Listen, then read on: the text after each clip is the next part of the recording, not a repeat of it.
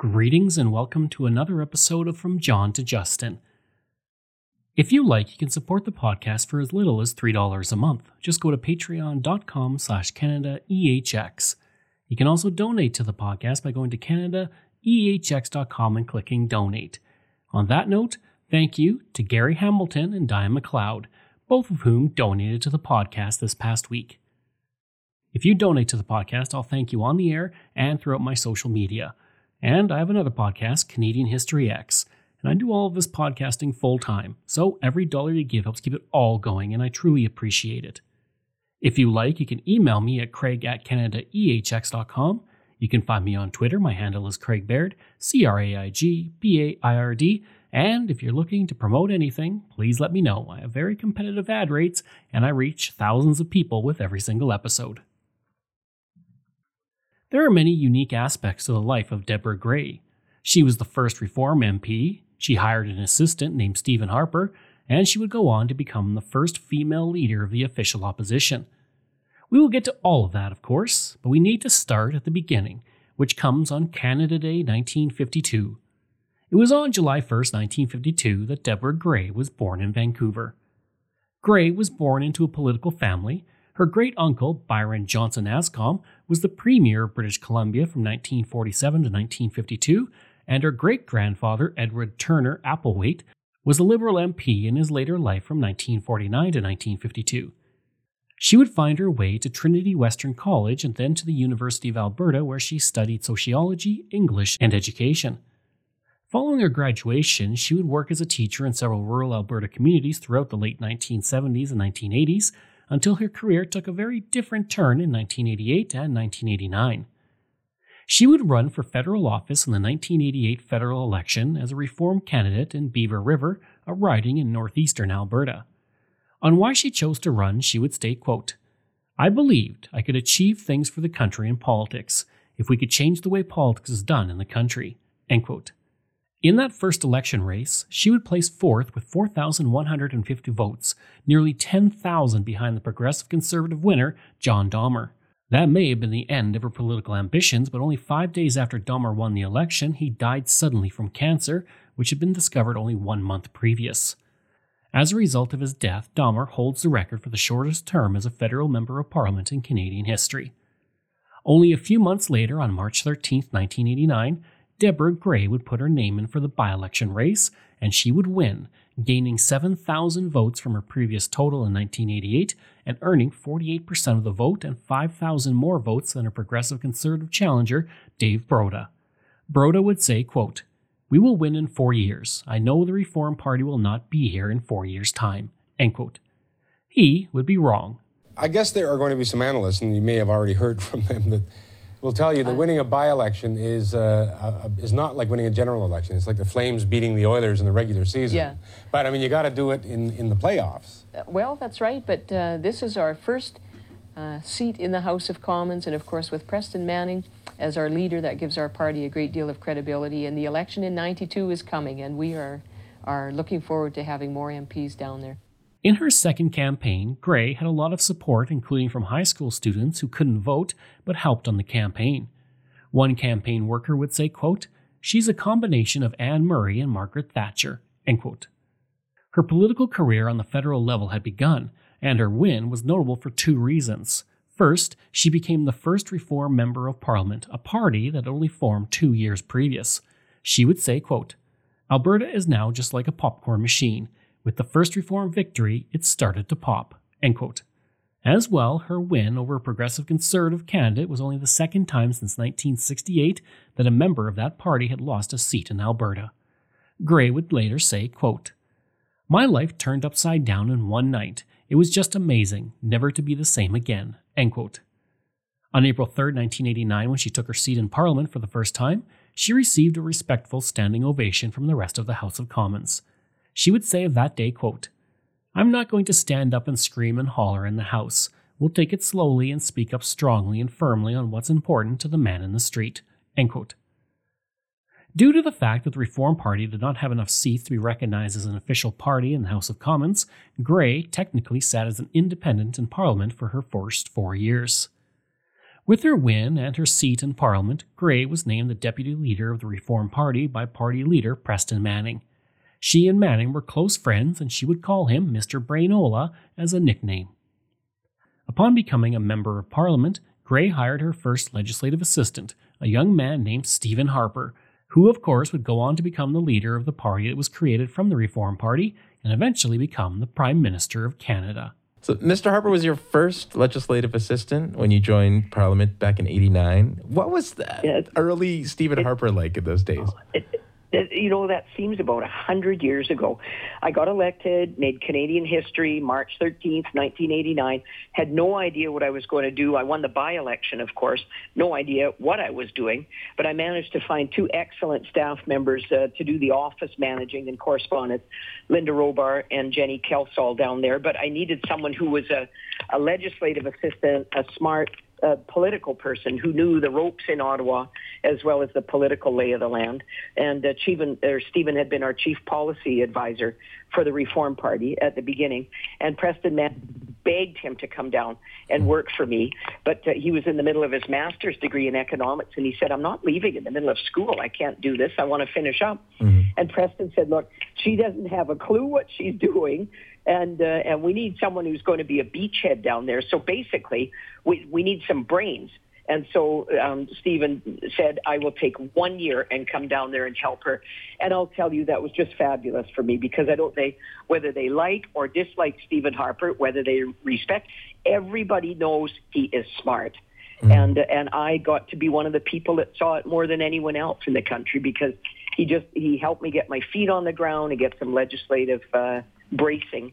And so we go way, way back. And I couldn't be more proud of the job he's done as our PM, and send him a great big hug today to say, yeah, this next chapter, guess what? There is life after politics, and you'll do a great job. For her first 18 months, Grey was mostly alone in Ottawa, but as the party began to grow in popularity, more and more Reform members started working out of the capital city. Grey would say, quote, at first, we were mere curiosities lost on the hill, but now our lunches together seem to be a political statement. We have arrived.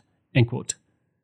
Grey, due to her higher profile, would travel the country extensively to promote the Reform Party, and Manning would say of her travels, quote, there is no need for Deborah to yip in the House of Commons. End quote.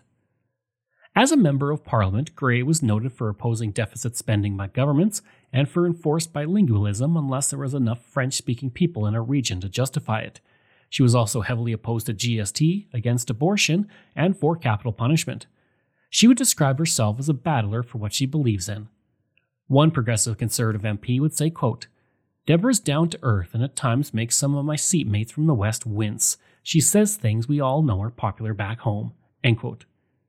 Grey quickly found that many friends and supporters started coming up to her looking for things, and she would say, quote, I had people sidling up to me saying, hey, Deb, what about a job for my wife or son or daughter? I had to say, hey, buddy, forget it. Favors for pals are the kind of stuff we came to Ottawa to eliminate, not perpetuate. End quote. On August 7, 1993, Grey married Louis Larson, and the couple have no children together, but through children from Larson's first marriage, they did become grandparents together. By the time the next election rolled around, Grey was known as the Iron Lady of the Reform Party, and she was excited for the future of the party, stating, quote, the East really wants in, and that means that the East and West are now together. Certainly, I won't be lonely any longer down there in the House of Commons. End quote. She was very right. On October 25, 1993, Grey won her first official federal election when the Reform Party picked up 52 seats in one of the most important elections in Canadian history. She would easily win her riding, this time with 17,000 votes, 10,000 more than her second-place Liberal challenger. With a much larger Reform caucus now, she became not only the deputy leader again, but also the chairperson of the caucus.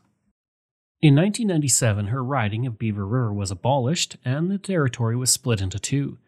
Grey was asked by several local Conservatives who were unhappy with the Liberal MP, John Loney, to run in Edmonton North. Loney was very popular in the riding, but he retired just before the election, and Grey won the riding easily. During her time in Parliament, Grey was known for assigning nicknames to other MPs. She would call Prime Minister Jean Chrétien the Shawinigan Strangler, in reference to the Shawinigan Handshake from 1995, while Paul Martin was Captain Whirlybird. It was said that Grey was one of the few politicians Chrétien truly did not like. She could also let loose a good one-liner on occasion. At one point, she said to Chrétien in the House of Commons, quote, "Why can't the Prime Minister just swallow his pride, spit out his foot, and say he's sorry?" End quote. She was also noted for her love of Harley-Davidson motorcycles, which she had ridden for decades, and she was often seen in Ottawa on her motorbike during her time in Parliament. She would say later in life that motorbikes and strategic thinking are often similar, stating, quote, "Because I'm a biker and because I love roads and I give speeches on strategic thinking, I've realized that it's always about the people and the detours. You always have to have a plan and you always have to have a roadmap. And there are always detours in life, and that is what it all boils down to, is people. And that is basically what politics is all about. People and making sure their lives are better in Canada." End quote. In the 1997 election, the Reform Party became the official opposition, and the profile of Gray was beginning to rise, but change was on the horizon. This would be the last election for the Reform Party, only 10 years after it had been created. In 2000, the Reform Party became the Canadian Alliance thanks to a merger between the Reform and some members of the Progressive Conservatives. Manning would step down as leader of the opposition to run for the leadership of the Canadian Alliance. With that resignation, Gray was appointed as the interim leader of the party, and she became the first female leader of the official opposition on March 27, 2000. She would hold the position of opposition leader until July 8, 2000, when she was replaced by Stockwell Day, who had defeated Preston Manning in the leadership race. When asked if she would move to the official residence, she stated she had no desire to do so, adding, quote, "Didn't have any last week, don't have any this week. I'll be over there hosting the odd official function, but I have a bed in this town, so I'll stay there." End quote. Upon becoming leader, Day appointed Gray as deputy leader and caucus chairperson once again. But Gray did not like Day, and on April 24, 2001, she resigned from both posts in protest of his leadership after seeing him attack his staffers after he made a political gaffe. Gray, leaving her post, gave credibility to others who were against Day. MP Bob Mills would say of her, quote, "She's our den mother, and when your den mother does something dramatic, you take that into consideration." End quote. Gray would say of the resignation, quote, "I said to Stock, I do not want to watch this Canadian Alliance ship go down. There is a pretty powerful frustration and malaise out there for sure." End quote. Day would say, quote, "I think she just got in over her head. It wasn't really her fault, and I forgive her for her decision." End quote. It should be noted at this point, Gray had much more experience in the Federal House of Commons than Day, so I doubt she was getting in over her head. Gray, in her usual style, was not having any of that, stating, quote, "I think you know me well enough that it would be a bit of a stretch to assume that I'm some weak, lily-livered person that lets herself get led astray and is easily manipulated." End quote. In July of that year, she then quit the Canadian Alliance and joined 10 other Alliance members of Parliament who quit the party to form the Independent Alliance Caucus. With Gray, this small alliance of MPs was given credibility. Day would offer the independent MPs amnesty, but Gray and 6 others turned it down and formed the Democratic Representative Caucus with Gray as the deputy leader. In April 2002, her former assistant, Stephen Harper, would defeat Stockwell Day to become the Alliance leader, and Gray rejoined the party. When the Canadian Alliance and Progressive Conservatives merged to become the Conservative Party of Canada, Gray was appointed as the co-chair.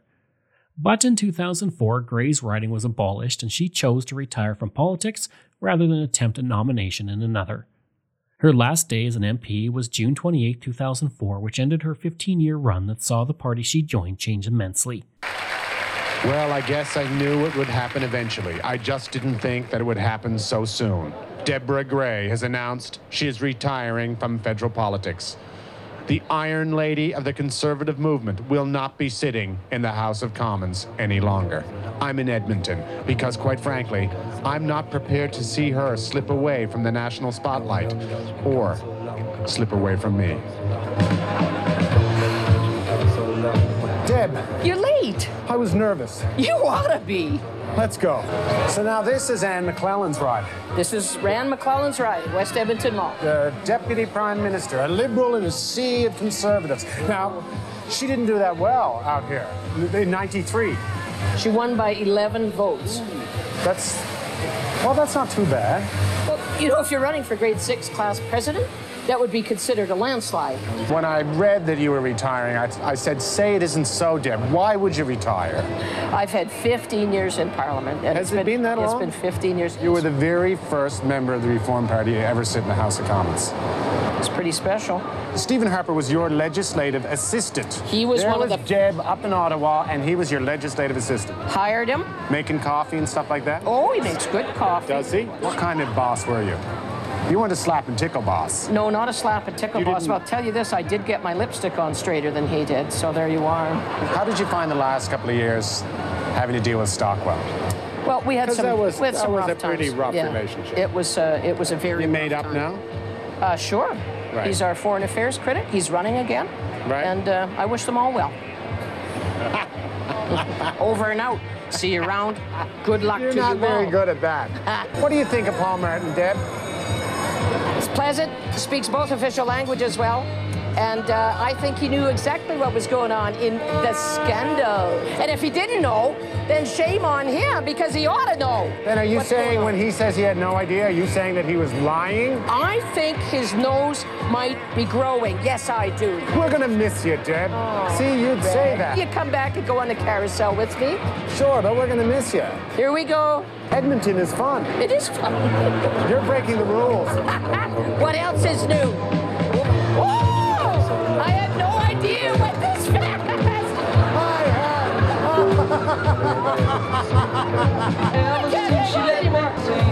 Thanks for the date, Deb. Anytime, Rick. Come back to Alberta sometime. We have beef here. You bet.